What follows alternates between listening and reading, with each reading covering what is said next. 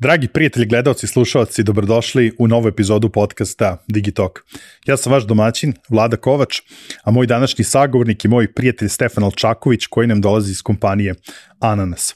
Stefan i ja ćemo danas pričati o mnogo tema koje su suštinski vezane za e-commerce. Stefan se nalazi na poziciji Head of Growth, tako da ćemo pričati o specifičnosti ove pozicije, šta ona nosi, pričat ćemo o performance marketingu, pričat ćemo kako je to da kreirate kampanje za jedan marketplace poput Ananasa, tako da verujem da nas i danas čeka veoma zanimljiva epizoda.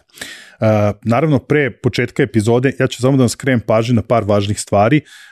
Pre svega, za nas je najvažnije da možemo da pratimo koliko DigiTalk zajednica raste, te vas još jednom molim da se pretplatite na DigiTalk YouTube kanal ukoliko to niste uradili do sada. Kliknite svakako i na ono zvonce kako biste dobili notifikaciju kada izađe svaka nova epizoda. Ukoliko vi imate nekih ideja koga da pozovemo u DigiTalk od sagovornika ili koje teme želite da obradimo, budite slobodni da mi pišete na info@digitalk.rs, ja ću vam vrlo brzo odgovoriti i svaku vašu ideju pažljivo zabeležiti. Za sve ostale stvari, naravno, najbolje da nas pratite na društvenim mrežama, tu smo najaktivniji, tu možemo najbrže da reagujemo na svaku vašu poruku, sugestiju i naravno kritiku. Pre početka epizode red je i da zahvalimo svim onim kompanijama koje su prepoznale vrednost u onome što radimo pod brandom DigiTalk i prepoznale naš rad. Na prvom mestu tu je svakako MTS, koji je i u ovoj godini pokrovitelj našeg podcasta. Kada pominjemo MTS, uvek vam pominjemo i njihovu fenomenalnu uslugu MTS Butler, pa ćemo tako i u ovoj epizodi. Naime, kada vam treba pomoć prilikom izbora ili aktivacije bilo kog od MTS servisa iz digitalnog ekosistema, MTS Butler vam pruža svu pomoć koja vam je neophodna. Bilo da želite aktivirate novi ili da upravljate postojećim servisom, vaše je samo da ga pozovete u bilo kom trenutku.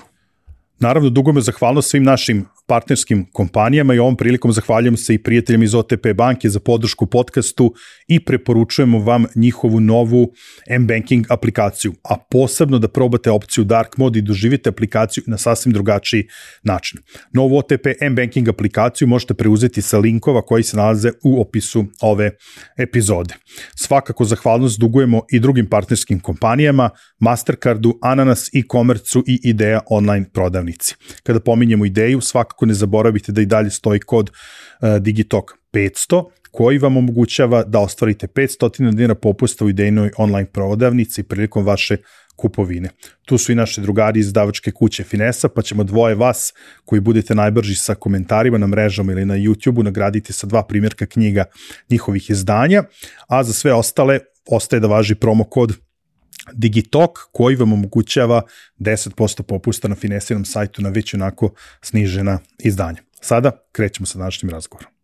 Ćao Stefan i dobro mi došao u DigiTalk. Ćao Vlado i drago mi je što sam došao i napokon ovde. Drago mi je što si ti to rekao, potrajalo je, ali verujem da će vrediti. Svi gosti koje sam, da kažem, malo duži period nagovarao ili dogovarao gostovanje, to su na kraju uvek ispali zaista fenomenalni razgovori. A pogotovo verujem sa tobom, jer od momenta kad smo se upoznali, svaki put sam nešto novo saznavao o tebi, šta radiš ili šta si radio, pa je upravo i sad pre nego što su upalili kamere sam saznao isto jednu novinu kada je tvoja biografija, kad su tvoje, da kažem, znanja u pitanju. Ali ajde da krenemo redom, onako kao što nalikuje svakoj epizodi DigiTalka. Ja te predstavljam tvojom formalnom titulom. Ti nam dolaziš iz naše prijateljske kompanije Ananas, gde imaš titulu Head of Growth-a.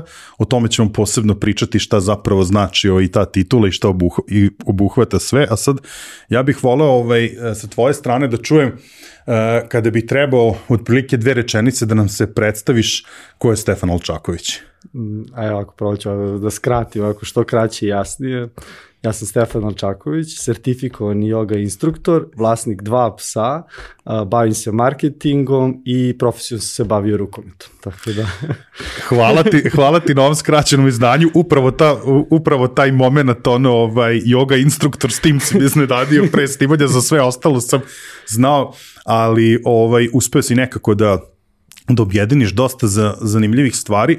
Ono što bih ja negde od ovih stvari koje si istakao možda negde naglasio jeste način na koji ti razumeš i kojim se baviš marketingom je po meni onako fascinantan.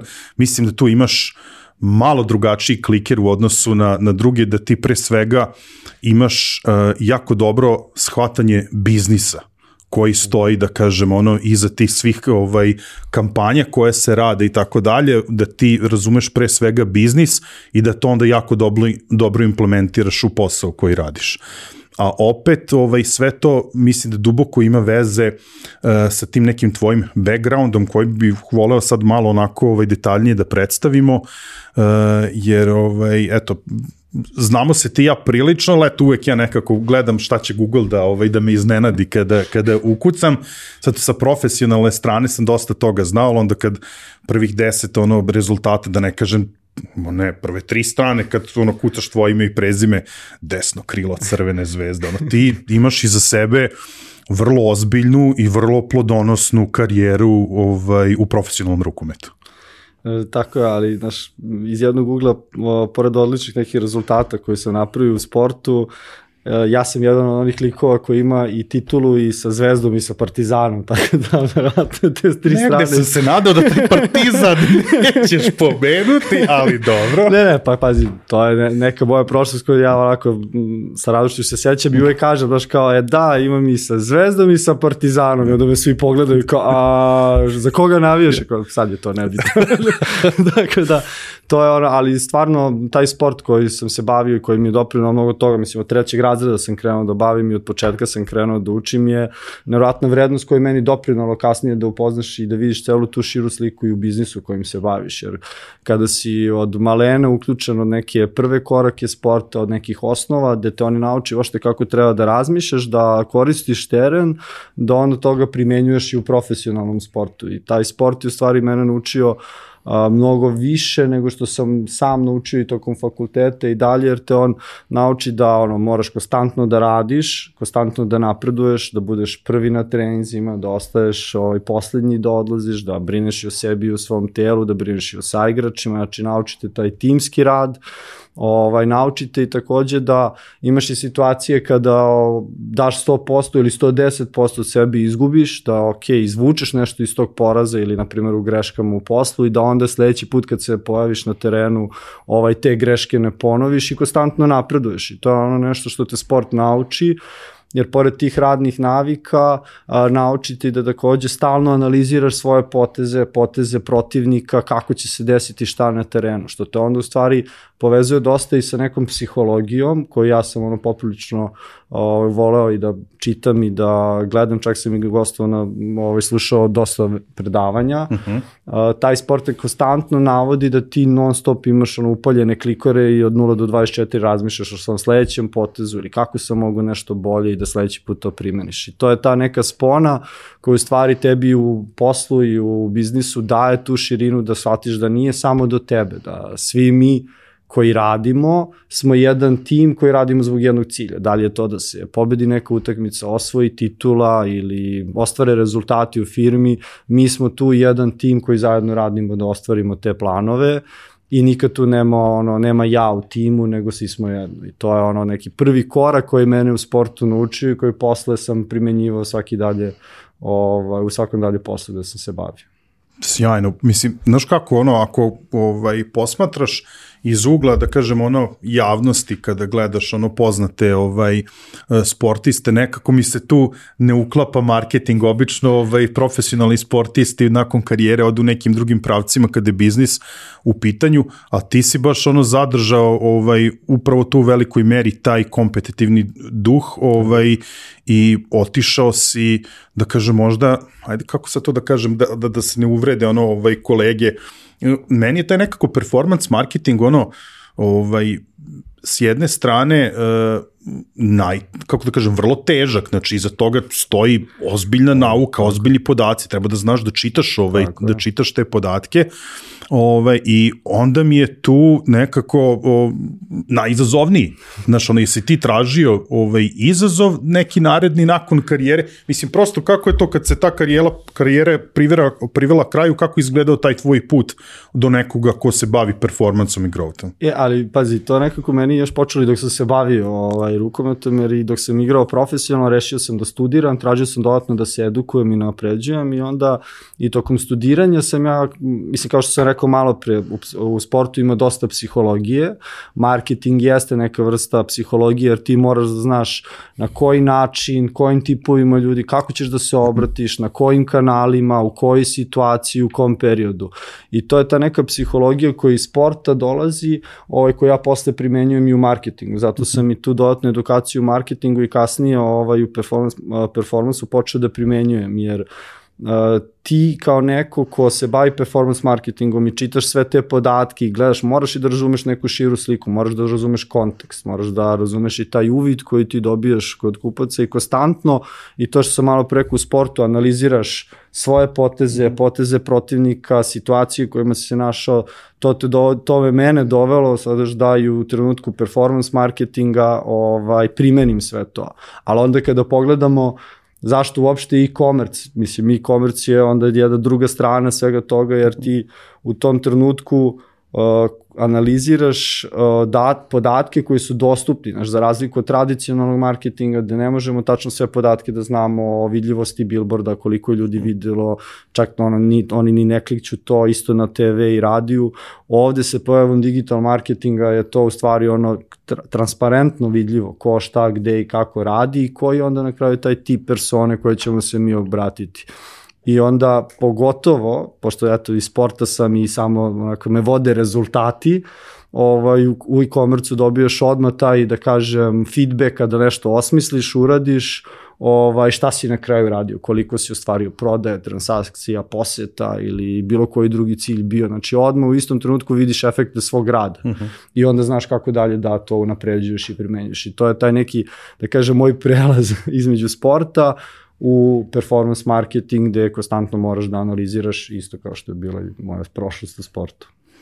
Pomenuo si studiranje, sad pomenuo si dosta si psihologiju i izučavao i tako dalje.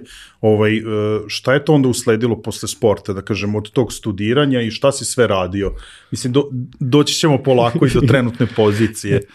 Ali pa da kažem, kao što ti rekao, to tokom studiranja, onda sam ja napravio jedan moj studentski projekat koji mi je onako dao šansu da upoznam sve ljudi iz agencija i da se onako privalim, ali bi mogao ja da dolazim na praksu kod vas između treninga i slično. I onda sam jedan period, ovako 2-3 godine između treninga, znači koji završiš u 10 ujutru i počinje ti sledeći u 5, išao na praksi među način tad agencijama sam bio i to mi se polako sve to svidelo i tad još bio taj, da kažem, tradicionalni vid marketinga i planiranja kampanja.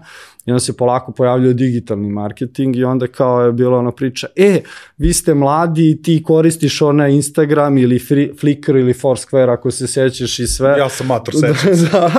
I onda kao, vi razumete o čemu se tu radi, ajde sad mi ćemo to da radimo za klijenta. Znači, onda polako ulaziš u celu tu priču. I iz agencije prelazim u jednog velikog retailera koja je isto ta priča, mi smo doveli vas koji razumete to, plus ste stalno na telefonima, hoćemo da razvijamo e-commerce i onda dobijaš jednog lika koji ti sedi onako sam u uglu kancelarije, njih 20 se bavi tradicionalno marketingu, a ti radiš i Photoshop, i pišeš copy, i puštaš oglase i tada all in one. I to su bili neki prvi onako začeci, kako se zove, e-commerce i digitalno marketinga, gde je totalno bilo kao, kad ti dođe šef, misliš, što je meni uvek bilo dobra stvar, kažeš, slušaj, ja ne razumem čime se ti baviš. Ti samo radi to, reci mi posle koji su planovi, rezultati i onda ćemo da gradimo dalje. I to je nekako i ta sloboda i poverenje koje su imali ti, da kažem, direktori u nas, gde su rekli, iskreno, ne razumemo se, nismo u toj materiji, mi verujemo vama, ajde sad radite šta vi mislite da treba, i onda naravno rezultati kada nadolaze, to poverenje raste i raste. I onda, znaš, kada pređeš iz jednog retailera, ja sam znači se bavio i fashion industrijom, i sportska odeća i oprema, do tehnike, do, kako se zove, i čak i kozmetike, nekako napraviš jedan ceo krug koji te u smislu dovede do ovog trenutka da možeš da radiš u Ananasu, koji je marketplace, koji skoro ima sve kategorije na jednom mestu. Sad, kad smo došli do Ananasa, sad moram da kažem, skoro vas je pominjao jedan moj sagovornik, u smislu, on je jedan bio od prvih community menadžera na ovim prostorima i deo jedne ekipe koja je stvarno tada kada je nastajala onako plejada fenomenalnih ljudi koji su sada u raznim kompanijama, i rekao je, kaže, ne znam da li je iko okupio tako sjajnu ekipu ljudi od tada, možda jedino danas Ananas. I sad stvarno, kada je krenula cela ta priča o Ananasu, ona je bila svima, da kažem, fascinantna sa raznih strana, a možda upravo to što je bio u pitanju korporativni startup daje, da kažem, jedinstvenost toj priči sa više strana, i stvarno svi mi koji se krećemo tu u industriji, sad čuješ, ovaj je prešao u Ananas, on je sad na toj poziciji. Stvarno, ja poznajem jako veliki broj ljudi sa tržišta koji su se zaposlili u Ananasu, i stvarno se čini da je to jedan dream team, ako pričamo o sportskim terminima. Sad, taj moment kada si ti došao tamo, da li je upravo to što je u pitanju drugačija kultura, nije ni klasičan startup, verovatno i korporacije nosi određenu vrstu organizacione kulture koja je drugačija, nameće neka svoja pravila. Da li tu je upravo, da kažem, ta sportska izdržljivost i taj možda kompetitivni duh su tebi dali, da kažem, tu neku snagu i izdržljivost da prihvatiš tu ulogu i da sad, da kažem, ne samo što si ovde razviješ druga tržišta pod okriljem Ananasa i radiš neke fenomenalne stvari? Pazi, ajde ovako da pogledamo iz jednog ugla, i mi stalno zezamo što se tiče i našeg projekta kao Ananas i šta mi sve želimo da postignemo u jednom određenom periodu.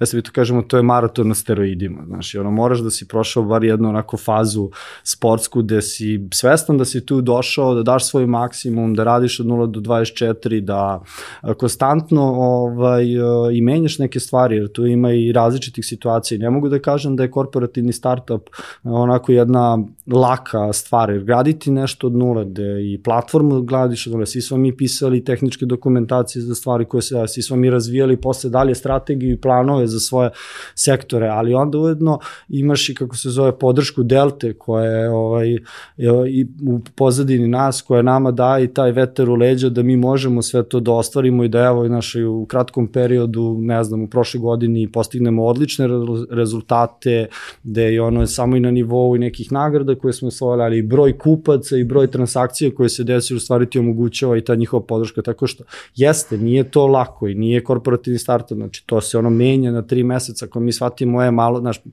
ti krećeš od nule. I neke brojke koje ti planiraš i estimiraš se menjaju, ili broj prodavaca koji dođe tu, ili kategorije koje imaš. Nije to sve, da kažem, savršeno, ali baš zato taj, da kažem, sportski duh koji meni dao, nikad ne može da staješ, ne mogu da sedim na mesto, ja moram da se krećem,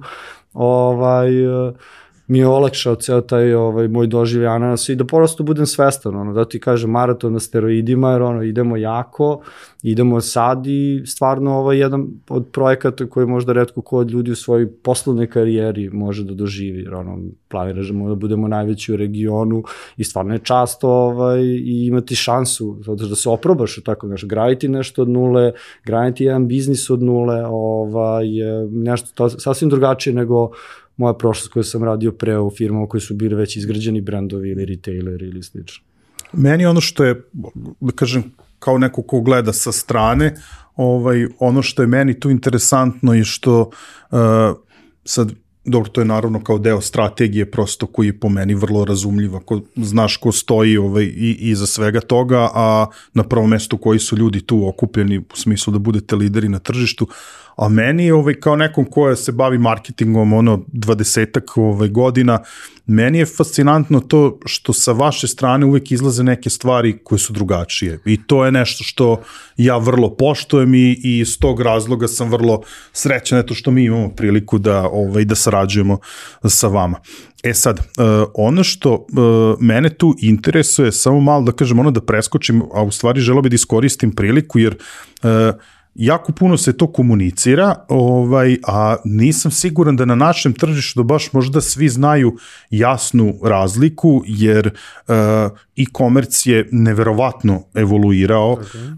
Ja sam negde smatrao da, COVID je bio apsolutno razumljiv period kada je eksplodirala online trgovina, pa i to taj neki malo period posle, ali uzimajući u obzir i ovo što smo mi kod nas imali u aprilu u Zrenjaninu na događaju gde smo stvarno zabeležili neverovatan rast u odnosu na prošlu godinu i kada se uzmu posetioci i broj partnera, vidi se da taj rast e-commerce i dalje raste i da se tu sad pojavljaju raznorazni oblici, a Ananas vrlo jasno komunicira da je on marketplace. E sad, ja bih volio prosto samo da iskoristim priliku da napravimo tu neku jasnu distinkciju šta je, da kažem, klasična online prodavnica, šta je marketplace, po čemu se on razlikuje u odnosu, da kažem, na neke, ajde kažem, klasične, tradicionalne oblike online trgovine.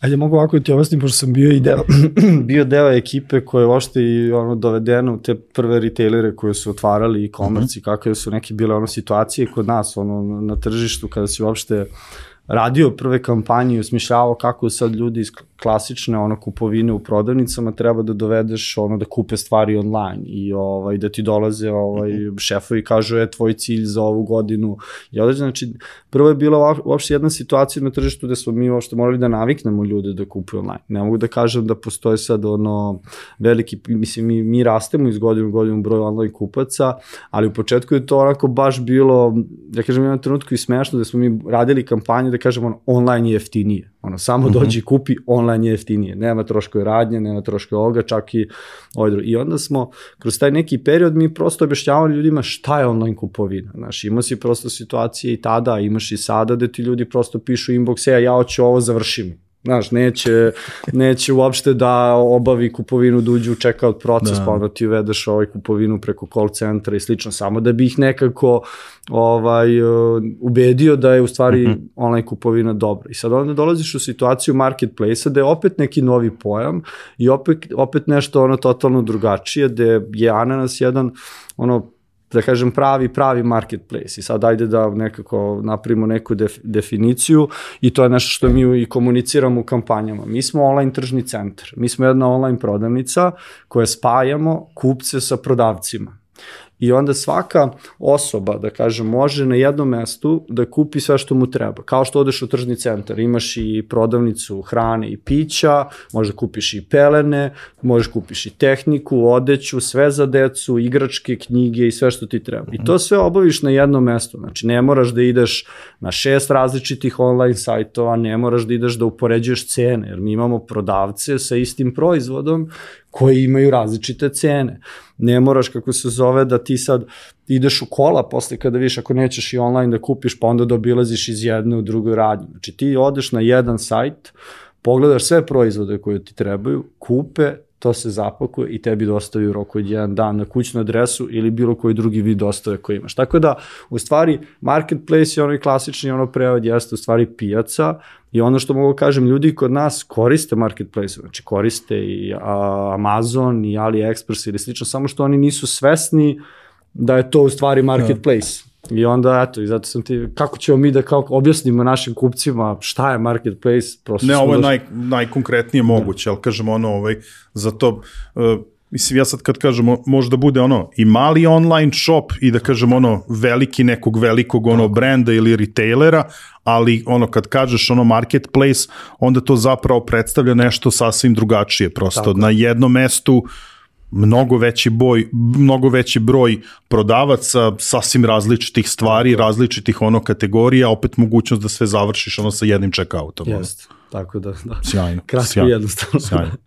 Sad kad smo objasnili šta tačno zapravo predstavlja marketplace, interesuje me samo na koji način onda ti praviš pristup kada praviš, da kažem, strategiju za kampanju i generalno, da li se kampanje za marketplace u nečemu i u čemu razlikuju u odnosu kada praviš kampanju za neki, ajde da kažem, klasičnu online prodavnicu? Pa kao što sam malo pre rekao, znači mi smo shopping mola na netu i kada pogledaš, mi imamo 22 level 0 kategorije, a kada to dovedemo na level 3, mi imamo 1654 nivoa level 3 kategorije. Zamisli koliki je to broj kampanja, koliko je to broj kreativa, koliki je to broj oglasa koji mi moramo da uradimo. Prosto onda kada pogledaš iz te jedne situacije, mi kao ananas, mi smo sezonalni, 12 meseci u godini, 365 dana od 0 do 24. Tako uvek je sezona za nešto. Uvek je sezona za nešto. I onda i sam taj proces planiranja i kreiranja strategije i koji polazi uopšteno, na primjer, evo iz mog ugla posla, znači da mi moramo uopšte da nacrtamo celu godinu, da znamo koliko ćemo u kom mesecu broj ljudi da dovedemo, koliko će broj sesije da ostvarimo, u zavisnosti od sezonalnosti kategorije koje se u tom periodu kupuje, koja će nam bude prosečna korpa sa jednim estimiranom conversion rateom u zavisnosti iz podataka od prošlosti. Mi onda tek ulazimo u proces, kako se zove, planiranja, gde mi tačno onda znamo i u zajedničkim radom sa kolegama iz komercijalnog sektora ili prodaje, znamo koje tipove kampanje i koje kategorije ćemo da guramo. Sad, šta to znači? Evo, mi se sad nalazimo u periodu jula, da je više kategorija sezonalno. Tebi je sad kategorija i kupaći kostimi, šorcevi, papuče, peškiri, sve za letovanje, to je jedna kategorija. A onda imaš bazene, koje su druga kategorija. A onda imaš frižider i klime, koja je treća kategorija. I ti onda moraš za sve te tipove kampanja da kreiraš, za te tipove proizvoda kreiraš kampanje različitim ciljnim grupama, različitim personama, gde svakoj osobi ti možeš da komuniciraš jedan tim proizvoda na više načina. Mislim, to ti je sad ona psihologija koju smo pričali, jer ti prosto možeš da pogledaš, evo, bazen koji si pomenuo. Šta se to znači?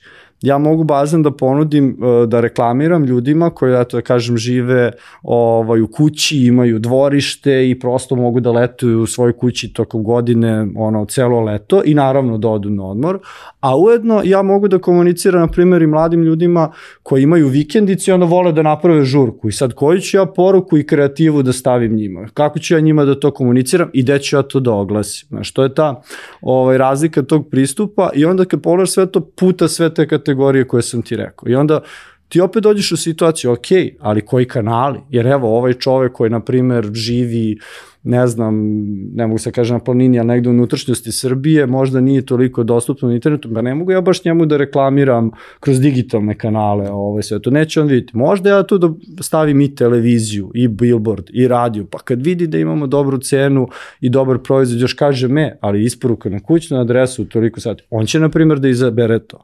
A onda ovoj drugoj osobi za vikendice mogu da izreklamira na totalno drugačiji način. I onda je tu jedina razlika što kada ti pogledaš taj tradicionalni neki vidi retaila i posle, to je svima stavljamo sve isto i guramo cenu proizvoda. Ovde malo moraš drugačije. I ja želim i da tebe dovedem preko tog bazena, ali ćeš ti posle kažeš čekaj, ali ja imam bazen, ali vidi, oni imaju i ovo, i ovo, i ovo, i da obaviš dodatno drugi nit kupovine. Tako da i na primjer, marketplace nama, ono što je veoma zanimljivo je nešto kad sam istraživao za marketplace i prvi put kad su ljudi rekli kao nećete imati logike ništa što se tiče digital performance. Kao što? Pa kaže, pa ti ćeš da ga dovedeš zbog jednog, na primjer, proizvoda, a onda će onda odeti kupi nešto levo. Znaš? I to je totalno realno. I onda ti se treba čitaš podatke, čekaj, ali ova osoba, evo mi smo imali situaciju, sad na Google search, ja to stalno navodim kao jedan super primer, gde kolega koji se bavi Google search kanalom oglašavanja, on dođe i konstantno čisti neke negativne ključne reči, gde mi nećemo da se prikazujemo, da ne bi trošili budžet.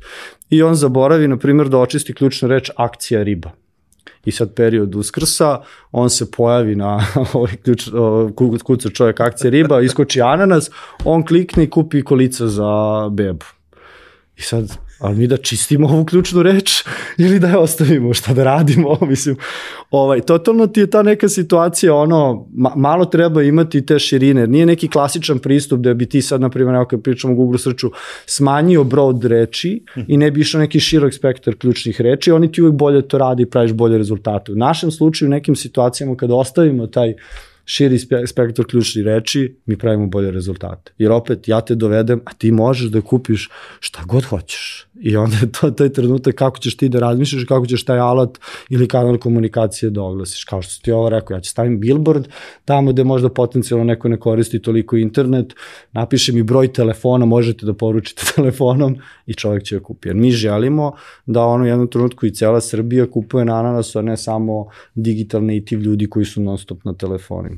Jo, sad si mi trigirao 15 različitih pitanja, sam mi u glavi sad koja će prvo da izađe, ali ajde sad prvo, pošto si malo pre pomenuo performance, znači, mislim, u suštini si najveći deo toga rekao, ta razlika između performansa za marketplace i performansa klasičnog online shopa.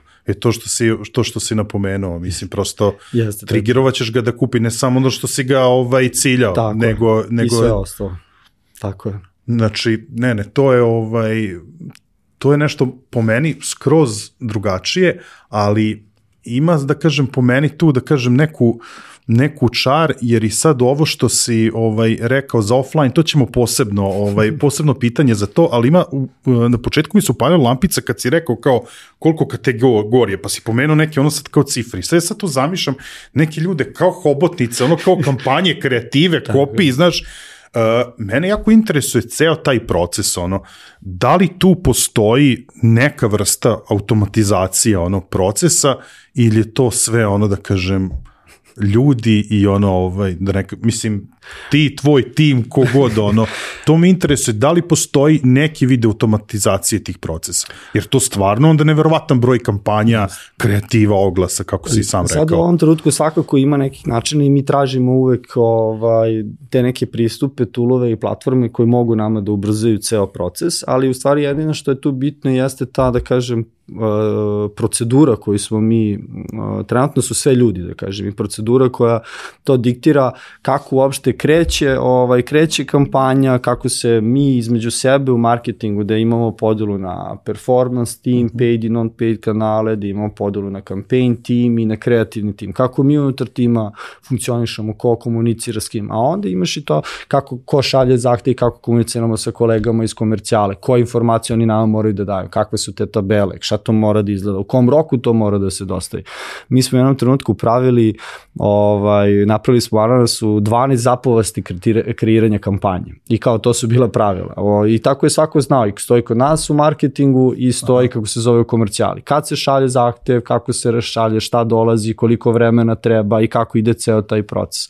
Naravno, u ovom trenutku, kao što si ti rekao, dešava se ta hiperprodukcija svega i nekad to ne funkcioniše savršeno, ali ide u vreme i u rok i onda uvek i tražiš te neke toolove koji mogu da ti olakšaju da ti to, mislim, čak i relativno sad i nije da toliko koristimo, ali chat GPT koji se o tom priča, naravno da smo uzeli da ga primenjujemo i u nekim sferama našeg posla, tako da jeste olakšava, ali opet mi opet gledamo, smo ti ljudi koji razumemo te situacije, jer šta hoću ti kažem, mi smo ti koji preživljavamo te kontekste, mi smo ti koji preživljavamo te situacije, jer ja kad tebi potencijalno nudim neki proizvod ili uslugu koja mi na nas imamo više tipova dostave, ja moram da znam šta je ono što ću tebi da triggeruje potrebu, to je koja je upotrebna vrednost toga što ja tebi nudim, kako ćeš ti to koristiš. Mislim, kao i kad pogledaš ovo što mi kažemo, mi smo shopping mola na netu, koja je prednost toga? Kad pogledaš, evo, mi sad hoćemo da idemo u tržni centar, sedneš u auto, voziš kola, gužva u gradu, pa se parkiraj, pa šetaj, pa traži to što ti treba, pa se opet nađi, i ja večito izgubim se da sam parkirao, pa se vratim nazad, izgubim 2-3 sata, možda popijem kafu ili slično.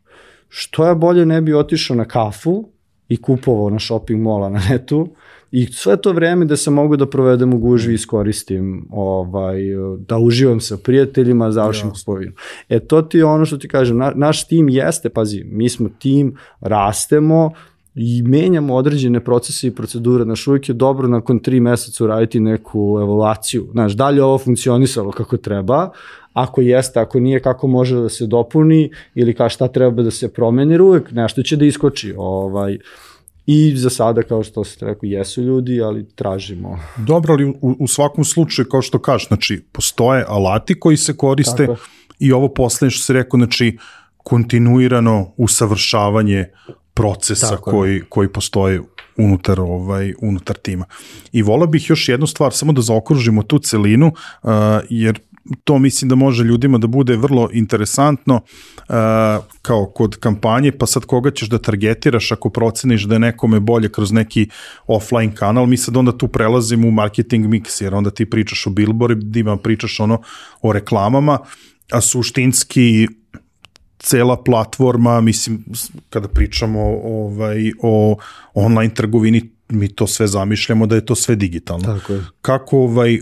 Kako vi tu gledate onda da se nekako pozicionirate, jer si sam rekao, volio bih ne samo digitalci, nego prosto svi ljudi tu da kupuju. Znači, jer to, da kažem, neka vrsta fenomena ili je to samo, da kažem, preuzimanje praksi sa drugih razvijenijih tržišta koji to prosto su, mislim, pomenuo si Amazon, prosto, znači, kao mi svi znamo za Amazon i za AliExpress i stvarno niko od nas to ne percipira kao mi to percipiramo kao prodavnicu. I ja prvi put kad sam na AliExpress kupovao pa kao neke sitnice, pa ti vidiš zapravo da ti to kupuješ od nekih zasebnih kao prodavača, proizvođača i tako dalje.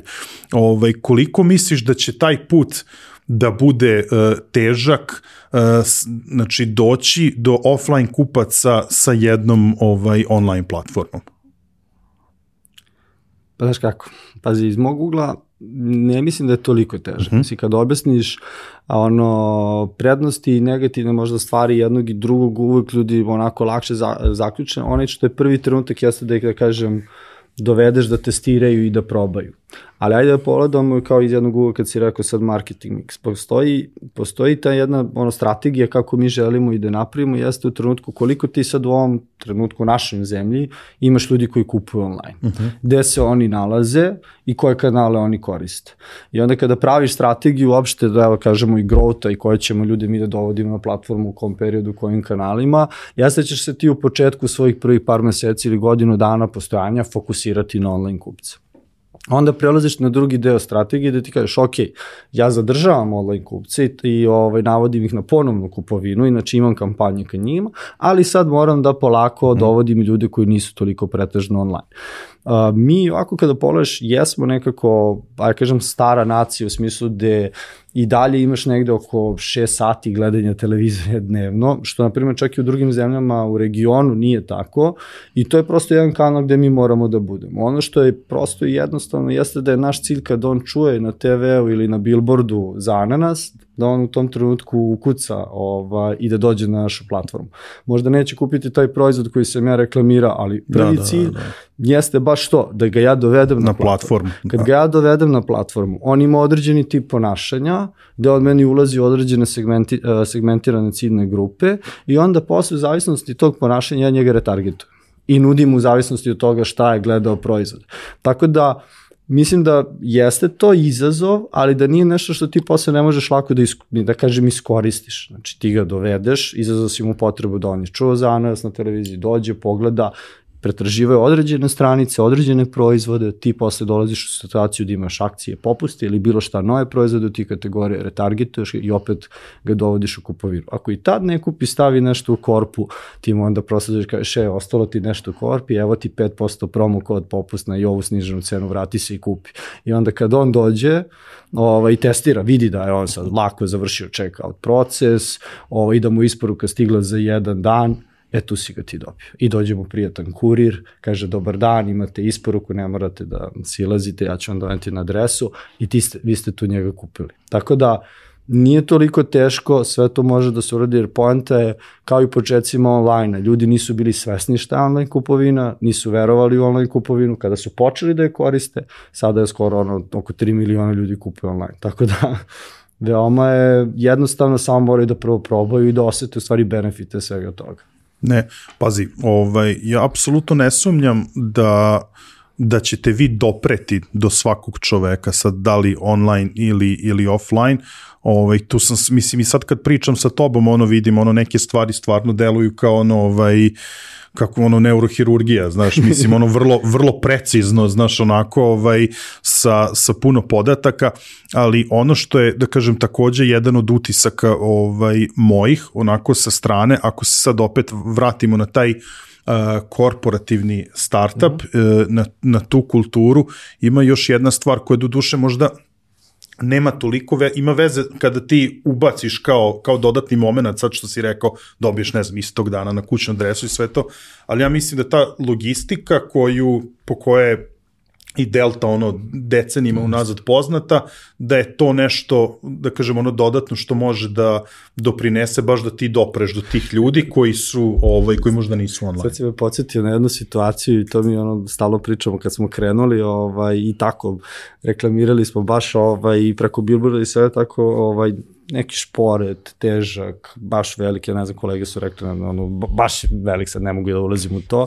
I smederevaca. Tako, i čovjek dolazi, završava kupovinu i stavlja u napomenu, ne znam, kad se isključite iz Niša, skrenete kako šumli, pozovete taj broj kod te pumpe, će vas čekati beli kombi, vi platite beli kombi, idete u šumu i od vas vodi i tu dođete i isporučite i sad, znaš, kad ja pomislim, čovječe, će se vratiti vozač živ, šalim se, šta će da mu rade? Šta će biti? I sad mi dođemo i stvarno obavimo to i isporučimo, znaš, i taj trenutak čovjek kad je shvatio, ja sam samo njima ispisao, pozovite, uradite, dođite, sve, i mi mu isporučimo, ne znam koliko težak šporet, baš što ti kažeš Smederevac, i on je presrećan i on će opet sledeći put da kupi kod nas. To je nešto što, mislim, ja kažem i u prošlosti i u komercijama koji sam ja radio, da je nedostajalo taj trenutak. Znači, bilo je ajmo samo da isporučimo kad, gde, kako. I onda kupci i taj trenutak, što znaš, moraš ih prirobiti tom uslugu. Jer, pazi, kad pogledam ovako, ja dođem i isplaniram strategiju, kampanju, kanale komunikacije. Kreativa mora da odradi kreativu, dobru i kvalitetnu, sales mora da da dobar proizvod. I sada, kad pogledaš ceo taj lanac, ako sam ja dobro isplanirao, kreativa uradila lošu kreativu, a sales dao dobru ponudu, mi ne dobijemo klikove, ne dobijemo te neke, mislim, ne dobijemo dovoljan broj klikova, ne dobijemo tolike prodaje. Ako ja loše isplaniram, a kreativa i sales urade dobro, isto se desi. Znači, potrebno je da svi u lancu odradimo svoj posao najbolje što možemo u tom trenutku. I onda tek kad se to završi, nastupa u ovom slučaju logistika. I ta usluga naša koja dođe i završi na kraju ceo taj proces kupovine kod kupca, nama olakšava posao da mi tu osobu posle vratimo i da ponovo kupuje. Znači, suštinski potrebna je ta neka sinergija svih timova da bi bio taj rezultat koji svi priželjkuju prosto. Tako je. Da ne kažem ostvarena konverzija. Ima jedna stvar koju bih ja voleo onako prilično da te izmaltretiram, jer to je nešto što posljednjih godina vrlo zvučno, vrlo se priča o tome, a verujem da veliki broj ljudi zapravo ne zna šta to predstavlja, u pitanju je tvoja titula. To je Head of Growth. I sad o tom growthu se toliko priča, a ja prvi ne znam šta zapravo sve potpada po to u smislu tvojih aktivnosti, zaduženja i tako dalje, a drugo što takođe verujem da može da bude mnogo interesantno, to je koji set skillova treba prosto da postoji, odnosno da osoba raspolaže kako bi se bavila rastom unutar organizacije, kompanije, online shopa ili marketplace. Kako da ti pokušavali smo nekad na kafi da ti kao, šta je sve kod tek sve. Da ostavio sam ovo za finalni deo razgovora najteže, ovo je bilo lagano do sada, kao pesma. Dakle, ne, ajde ovako da pogledamo, da kažemo od ove pozicije od growtha počinje da kažem sve.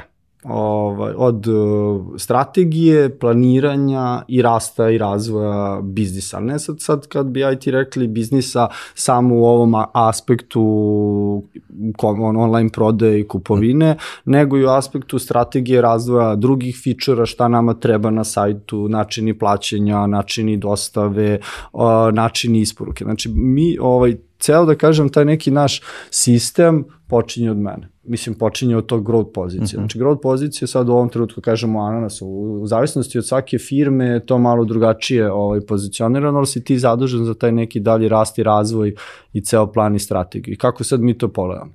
Ja postavljam te brojke, kao što sam malo pre rekao, koliko ćemo ljudi da dovedemo na platformu, koje će budu prosečne korpe, koje će kategorije da se prodaju, šta i kako. Sad, nije to sad Stefan došao i pogleda, rekao, znaš, ja sam radio u industriji, sad se kupao. Ima i toga, naravno, moraš da imaš znanje i iskustvo, ali imaš i određene setove podataka koje ti moraš da čitaš i da gledaš i da konstantno razmišljaš šta se to kupuje, kad, gde, kako i, na primjer, i u kojoj zemlji, sad smo malo prepomenaš, koje, različito je, na primjer, srpsko tržište od makedonsko, koje kategorije, šta se kupe. Moraš da sve to iščitaš i sve to znaš i onda da uđeš u ceo taj proces kreiranja plana i strategije. I sad kada ti uopšte i praviš taj plan, i ako ja sad kažem, evo sad smo rekli, jul, te i te kategorije se kupuju, toliko će da ima, da kažem, transakcija, konverzija, toliko će da bude broj ljudi na platformi, određeni broj sesija, a okej, šta se to znači? Mi smo sad to napisali u Excelu,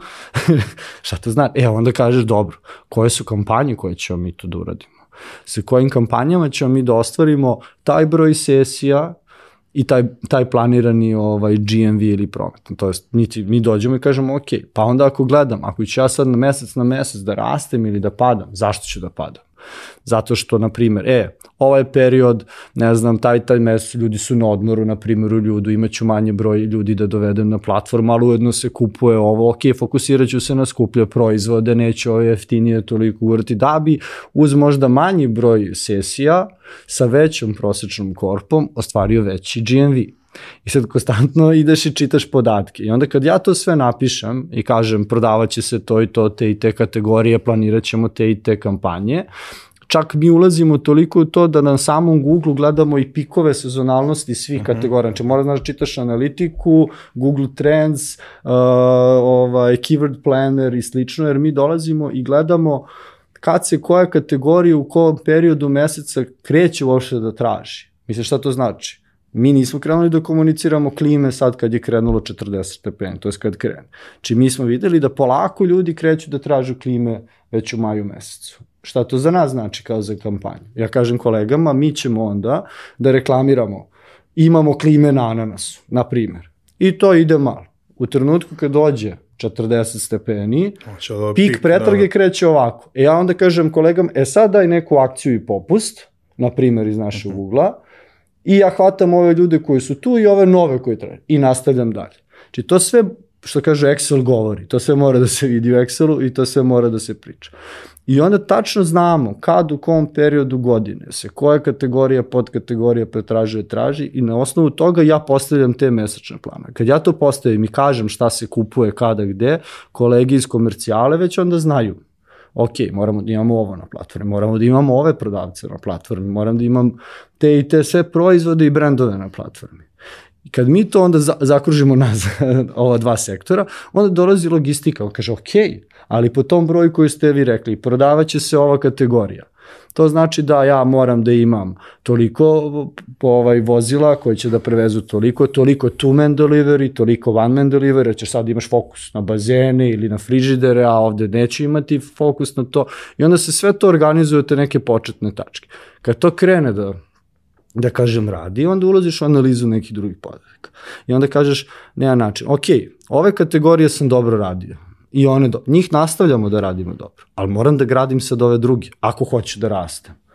Ali pazi, kad pogledaš i growth, ja nisam samo u tome, kao što si ti rekao na početku. Meni onda sednem sa kolegama iz logistike, jer mi imamo, na primjer, sad u ananasu 3 načina isporuke. Znači imaš isporuku na kućnu adresu, imaš paketomate i imaš ananas paket zone, pick up place.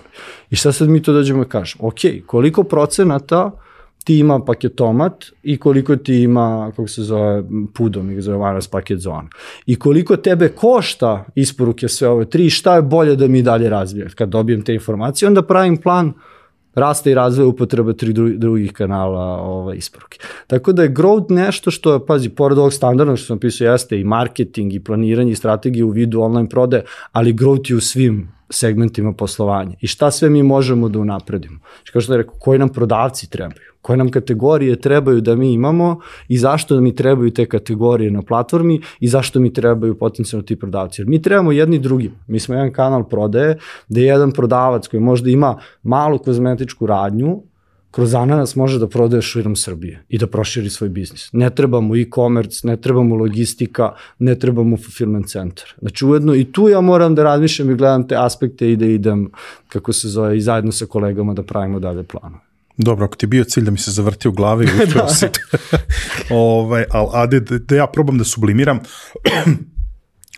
da je negde ono kao esencija ovoga što si pričao, prvo da moraš da znaš da čitaš podatke, sad u istoj ravni da znaš da tražiš prave podatke koje bi pročitao i ako bih ja trebao da izvučem neku osobinu koja je potrebna da bi sve to radio, onda je to možda analitičnost. Tako je, ali da, analitičnost i strategija i planiranje, jer posle sve to treba organizovati.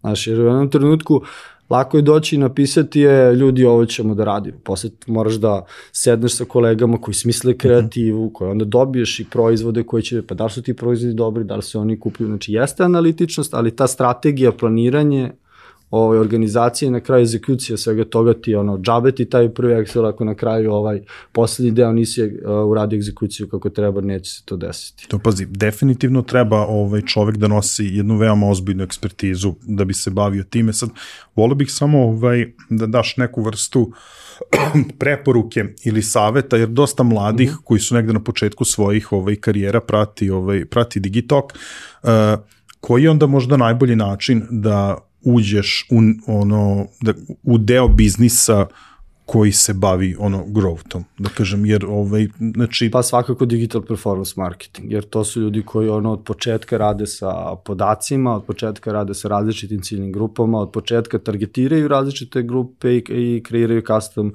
segmente, ali moraš u jednom trenutku da prođeš, da kažem, sve.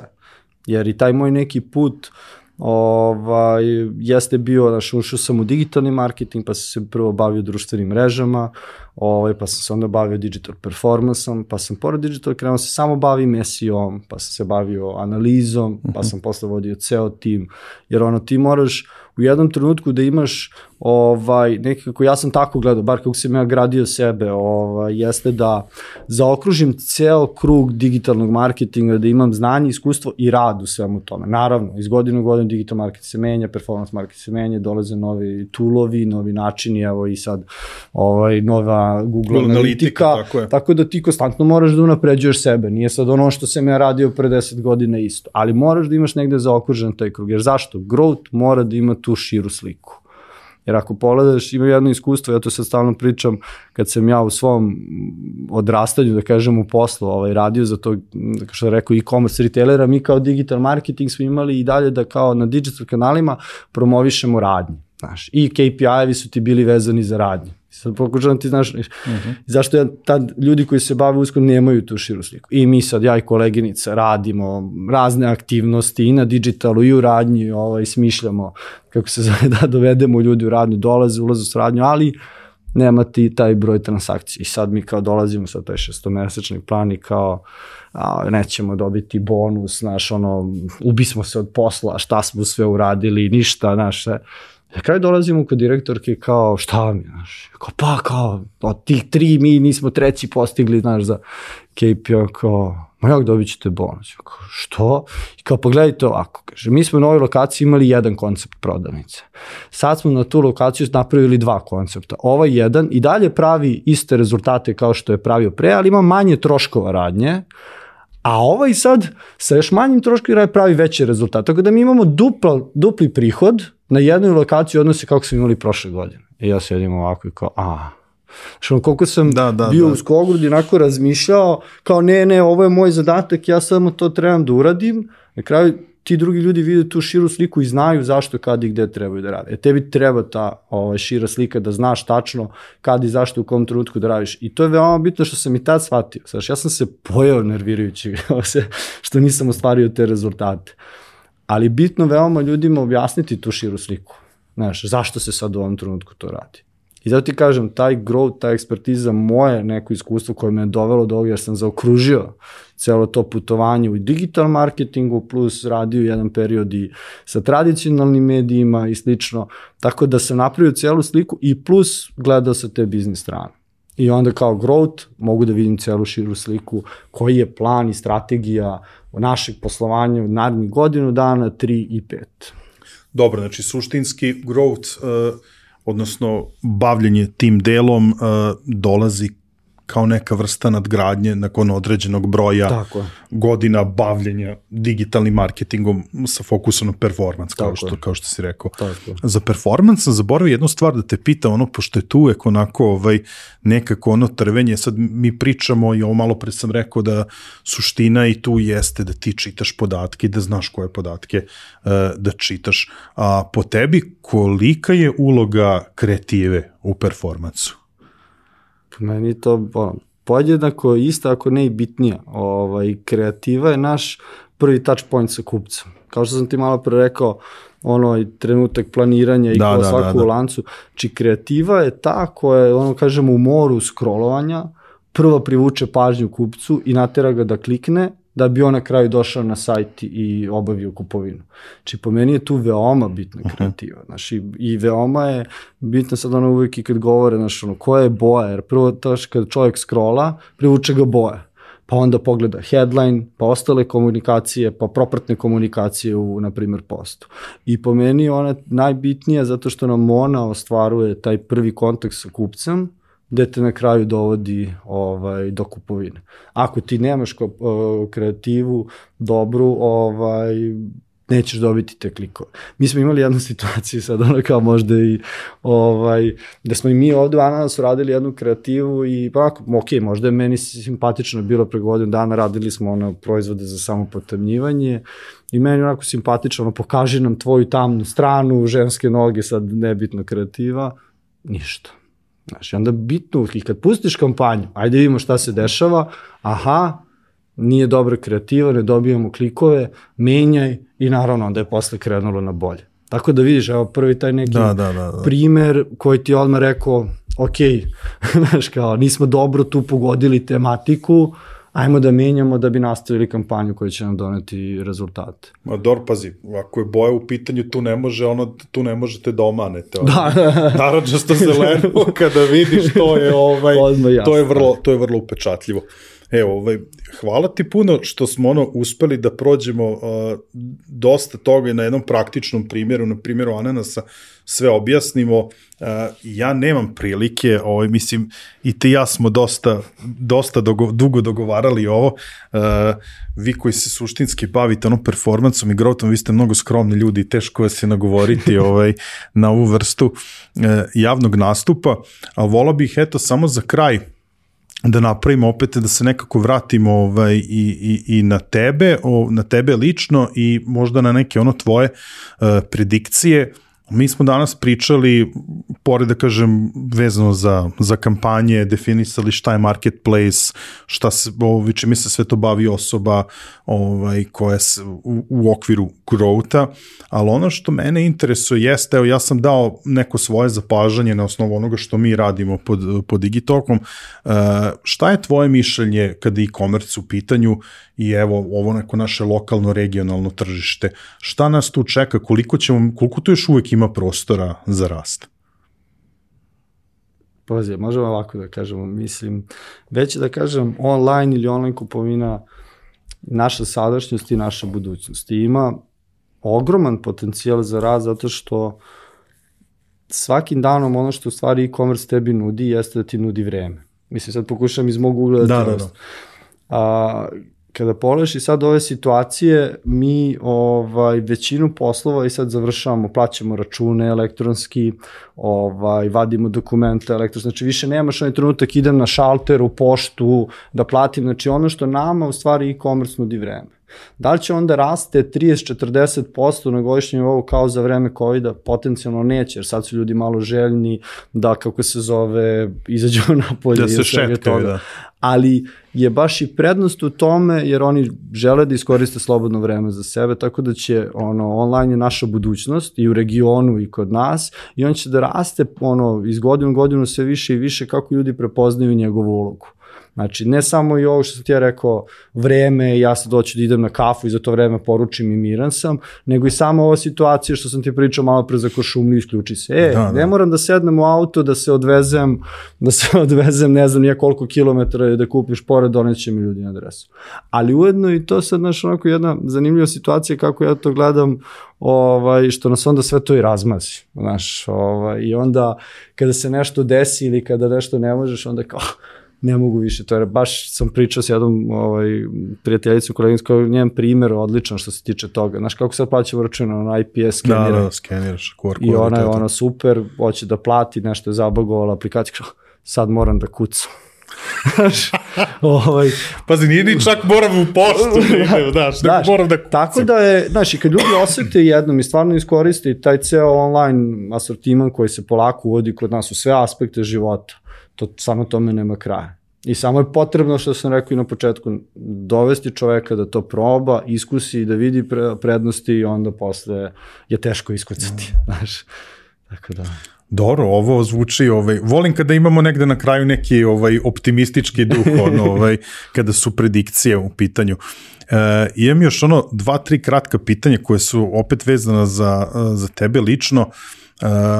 Sad, napomenuo si na početku, ostvario si zaista velike uspehe u profesionalnom sportu, ali kada gledaš i karijeru profesionalnu i da kažem sada u e-commerce, odnosno performance marketingu, šta bi označio negde kao tvoj najveći uspeh? Kao 2 psa. Preživeti 2 psa. Pazi, nije to ja ne bih ni jednog preživeo, odmah da ti kažem da me ne shvatiš pogrešno. Ja sam imao jednog sad sa 2, zanimljivo. Znaš šta, moji uspehi, kako ja to gledam najviše, su rezultati koje sam ja postigao i sada i u prošlosti. Mislim, stvarno i biti deo Ananasa i ošte se naći tu i napraviti ove rezultate koje smo mi napravili u prvih godinu dana, je za sad neke, kažemo, moja prva lestvica uspeha koji sam ja zadovoljan. Nije nešto što sam se pomirio s tim, nego znam da to može i treba da raste, ali to je nekako iz mog ugla moj uspeh lični, zato što kad sam radio u ovim prethodnim firmama i brendovi koji postoje 10-20 godina, mnogo je lako bilo razraditi njihove online. Mislim, ne mislim kažem lako, lakše u odnosu na brend koji gradiš od nule, sa platformom i svim drugim, tako da neki, moj najveći uspeh jeste i ova prošla godina Ananasa, početak rada, tih, 6 nagrada što smo osvojili, preko, 100.000 i više kupaca i slično zadovoljnih kupaca, tako da to je neki moj uspeh, kako ja to gledam. Sjajno. A sad, pošto si sportskog duha, ne znam da li da te pitam za failove u karijeri. Pazi, ja na osnovu onog što si rekao, što si pričao, mislim, ja bih stavio to prelazak u Partizan, ali uopćemo si osvojio prvenstvo, razumeš, onda baš ne bismo mogli to da kažemo. Da, ali imam jedan ovako, sad to nije business fail, ali meni je taj fail kad smo igrali za juniorsku reprezentaciju, mislim da smo se borili da za 3. mesto ili tako nešto, i sad mi smo prvi put tad igrali na onom Taraflexu, to je posebna podloga koju sad igram, mislim, u rukometu, stalno. I, ne znam, sve te inostrane ekipe su toliko lepile lopte da to nije moglo da osluči. I kraj utakmice, mislim, zadnjih 5 sekundi pred kraj utakmice, nerešeno, dobijam ja loptu, skačem da šutiram i sad super, golman izlazi na mene, ja bacam lopta ide i ovako se zalepi između stative i na liniju. Isto. Kraj mog života. I to je bio jedan trenutak onako, ali iz tog trenutka izvučeš najviše. Onda smo posle šutirali penale i pobedili, ali jasno mi je. Ali shvatiš da iako se i desi taj pad i poraz, moraš brzo da se podigneš, jer iste sekunde nakon te 2 minuta šutiraš penal koji ne smeš da promašiš, či nema vremena da ti sad stojiš i razmišljaš a šta bi bilo, kako bilo, ne, desilo se to u prošlosti, video si šta si pogrešio, idemo sad napred sa svim tim znanjem koje imaš. Tako da nekako ja uvek pamtim taj moj šut i uvek me podsjeća na sve u biznisu i dešavali su se failovi u radu, ali baš taj aspekt, ok, šta smo naučili iz ovoga i kako možemo dalje da to primenimo što smo naučili. Sjajno, pazi, dosta mojih drugare treniralo rukomet, ja rukomet pamtim po tome što su oni već to bili modri, od udaranja, padanja po parketu, a od tebe sad čujem koliko ste i zapravo životnih i poslovnih lekcija izvuka i svega toga, tako da svaka mislim onda uopšte ne čude ni te dve titule, progutaću i tu sa Partizanom titulu. Za sam kraj, iako ovo nije intervju za posao, ali obzirom da imaš taj neki, kako da kažem, kompetitivni duh koji vidim da te vodi stalno napred, jel bi mogo da nam kaže gde vidiš sebe za 5 godina? Ono pitanje što svi mrze na intervju za posao. Da, pa pazi, ono što se meni sad veoma otvorilo i sa ovim pristupom rada i u Ananasu jeste baš ta biznis strana i ta širina. I onda vidim sebe u budućnosti više na tim nekim višim pozicijama koji planiraju i kako se zove, kreiraju te poslove, tako da ovo je nešto što bi, da kažem, i dalje radio, a za 5 godina samo na mnogo veći. Da nadgradiš, jasno. Sjajno. Vidiš da nije bolelo, je li tako? Preživeo si. Hvala ti puno na posvećenom vremenu. Ja ću sad iskoristim priliku, pošto svaki put na početku i na kraju epizode pomenjemo sve vas kompanije koje nas podržavate i ovako usmeo ti zahvalim. Ti si baš onako bio neko ko je bio rešen da nas podrži. Veliko hvala na podršci, nama to zaista puno znači. Mi ćemo nastaviti da se družimo i na offline događanjima, a nadam se da ću u narednom periodu uspeti da ugustim neki od tvojih kolega, jer kao što smo rekli, vi stvarno gradite Dream Team u Ananasu i zaista mnogo sjajnih ljudi ima, tako da se nadam da kolege neću morati ovoliko dugo da čekam ovde u vrućoj stolici. Sad sam ja probio led, sad mogu lakše kažem, ne boli ljudi, slobodno. Ne boli, nije Vlada tako opasan kao što izgleda, ne jede goste. Hvala ti još jednom, zaista bilo veliko zadovoljstvo. Hvala i tebi. Dragi prijatelji, gledaoci i slušaoci, iskreno se nadam da ste uživali u današnjem razgovoru, jedna vrlo aktualna i zanimljiva tema, a verujem još zanimljiviji gost. Ukoliko želite da gledate još ovakvih sadržaja, moja prva preporuka je naravno da se pretplatite na naš YouTube kanal, kliknite i na ono zvonce kako biste dobili notifikaciju kada izađe svaka nova epizoda. Svakako, koliko imate predloga, ideja, koga da dovedemo ili koju temu da obradimo, najbolje da mi pišete na info@digitalk.rs, ja ću vam vrlo brzo odgovoriti. Naravno, na samom kraju, kao što sam malo pre i rekao, red je da zahvalimo svim onim kompanijama koje su prepoznale vrednost onome što radimo i podržale DigiTalk. Veliko hvala MTS-u koji je pokrovitelj podcasta u 2023. godini. Naravno, kao što sam rekao, hvala Ananas e-commerce-u, hvala drugim našim partnerskim kompanijama, Mastercardu, OTP banci, Ideja online prodavnici. Kada pominjemo Ideju, ne zaboravite njihov promo kod DigiTalk 500 koji vam omogućava 500 dinara popusta u Idejnoj online prodavnici. Sa nama su i u ovoj epizodi drugari iz izdavačke kuće Finesa. Dvoje vas koji budete najbrži sa komentarima na mrežama, na YouTube-u, nagradit ćemo sa 2 primjerka knjiga Finesnih izdanja, a za sve vas ostale ostaje da važi promo kod DigiTalk koji vam na Finesinom sajtu omogućava 10% popusta na već onako snižena izdanja. Toliko za ovu epizodu, vidimo se naredne nedelje. Ćao!